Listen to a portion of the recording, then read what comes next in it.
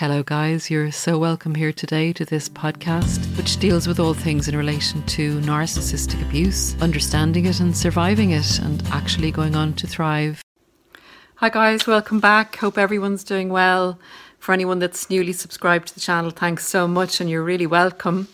Anyone that likes or dislikes the video, please hit the little thumb button. That would be great because we need to get the content out there. We definitely need this knowledge out there. I am so convinced now more than ever that so many people that don't know about this need protecting. And there's a lot of knowledge out there in the last few years, but I think we need to keep going with it.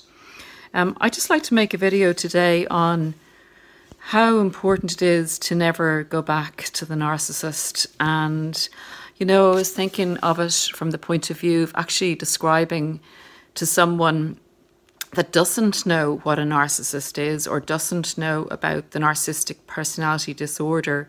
Maybe when you've left the relationship or the narcissist has discarded us and a friend might ask you about the relationship and it's so difficult to actually explain it in the terms, in normal terms, in healthy people's terms, and that you kind of say, well, actually I was with somebody who had a personality disorder which made the relationship very difficult, and it's also very difficult to recover from it because of that.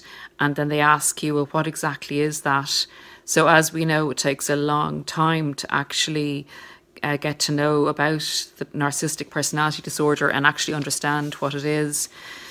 So in a nutshell, I've kind of made this video in relation to maybe slightly explaining it to people that don't understand it, but also to really reiterate to us in moments of weakness, in moments of loneliness, in moments where we are still trauma bonded, why we should never, ever, ever go back to the narcissist.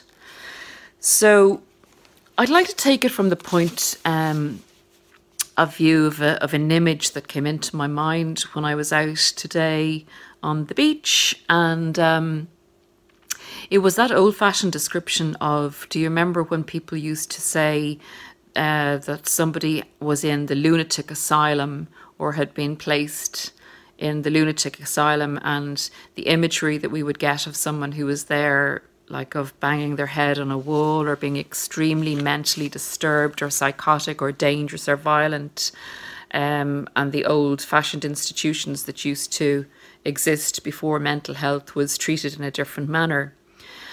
I would like to propose that the narcissist is a functioning lunatic in the old-fashioned sense. They're mentally insane. They're like a subspecies of human.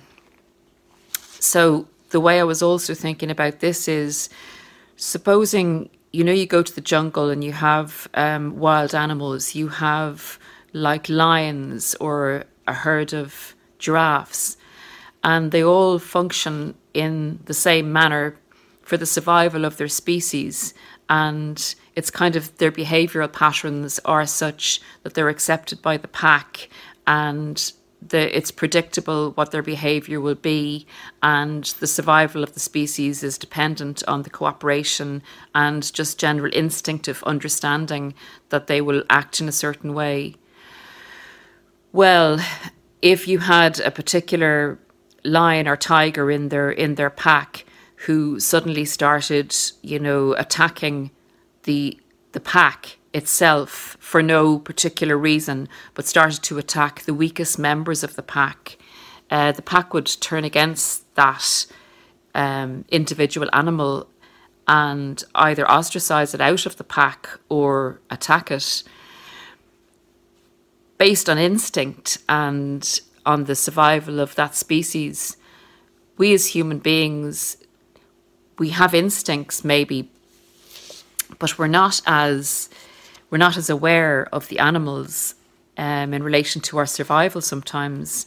And I would propose also that the narcissists are a subspecies of human being, that they look like human beings, like a tiger looks like another tiger, but they don't act for the good of the pack. They act singularly, individually, and they act with malintent towards other members of their species. They are basically mutants to the survival of the human being. That's the way I see it anyway. That's how bad I believe that they actually are. A narcissist will... I was also thinking about the mask. A narcissist will wear this mask.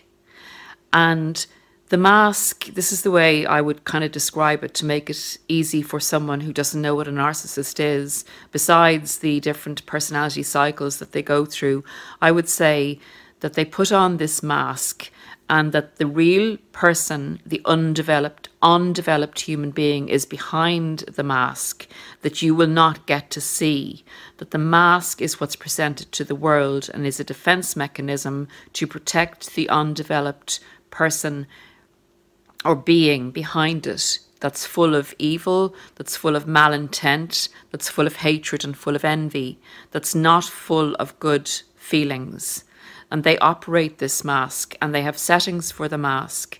So they may have, say, 10 settings on the mask. And when they, the individual, are wanting their needs met or are presenting themselves to a new person, they can set the mask to sad, they can set the mask to victim, they can set the mask to hero. They can have a huge amount of different settings, all programmed to suit the person that they're meeting, and so that person will accept them, and that person will either provide them with whatever they need, sympathy, adulation, money, or any of the things that the narcissist currently and presently needs. They will press the setting on the mask and hope to achieve their aim through what they're presenting, what that mask is presenting to the new target.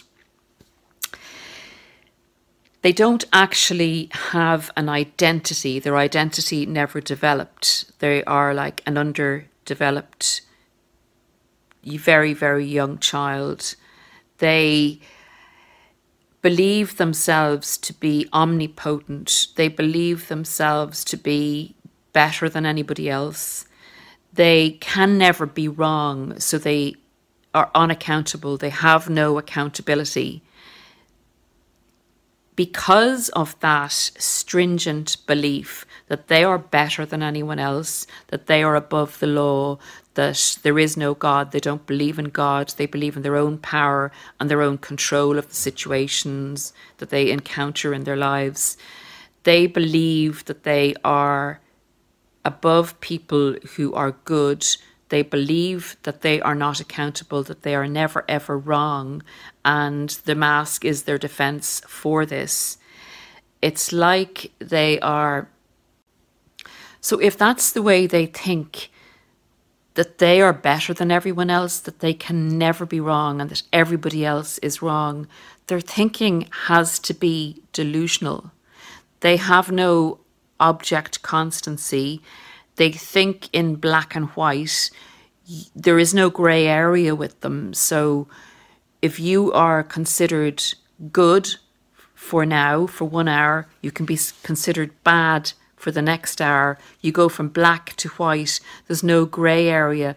They can't see people as whole entities, having good and bad sides. They can't see the duality in that. It's either one or the other. They're reckless. They have magical thinking. Their thought processes don't follow any normal thought processes. It's all about them. It's not for the general good.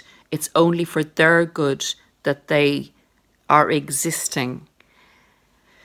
It is so crazy and so delusional and such an abusive way to live. And it's so anti-peace and growth and the progression of our species that being with them is only going to harm anyone that's in their way, anyone that thinks that they can have a relationship with them is also delusional, because you're trying to have a relationship with a functioning lunatic. And your processes, your thought processes are relatively healthy. They're loving. They come from a good place. They take responsibility for faults that we have ourselves. And you're actually trying to negotiate all these processes with a lunatic who doesn't see any of this, who sees your goodness as a weakness, who believes they should always be in control, should always have power, and to not have that would be, again, a death to them. It is impossible to have what we consider a healthy, loving, anywhere normal type of relationship with one of these individuals. They are actually, even though they look human, even though they can feel they're trying to get their needs met in their own way, they have feelings. It's not possible to have any kind of rewarding or non-abusive relationship with them. They just need people in general to have their emotional needs met, but they don't grow with anyone. The only thing that happens with people that interact with narcissists is they don't get their needs met. They go into the crazy delusional world of the narcissist. It messes them up. It can have hugely negative effects on anyone interacting with them. You can go from losing your mind to becoming depressed, to be getting involved with the law in a negative context, to losing your friends and family, to losing your money and your property, to losing your job, and ultimately to losing your life. These people are negative and they're like a subspecies of human. So that's the best way I can describe why we should never, ever go back to the narcissist. Besides the normal thinking that they still will just go through their cycle of abuse where they love bomb, devalue, discard and hoover again, and it'll be just a quicker cycle. That's just a very simplistic example of why we shouldn't go back to the narcissist. We shouldn't go back to them because they're functioning lunatics. I hope this makes a bit of sense. It helps me when I think of it like that, because that's the truth of the matter. It's an impossible task to have a relationship with a narcissist. They're best kept at arm's length. And I'm going to make another video about dealing with the narcissist in the workplace, guys, because unfortunately, although I was years free from narcissists, at the same time over the last 2 years, I encountered a narcissist in a personal intimate relationship and also a narcissist in the workplace at the same time, who I'm still dealing with. So look, I'll make another video on that.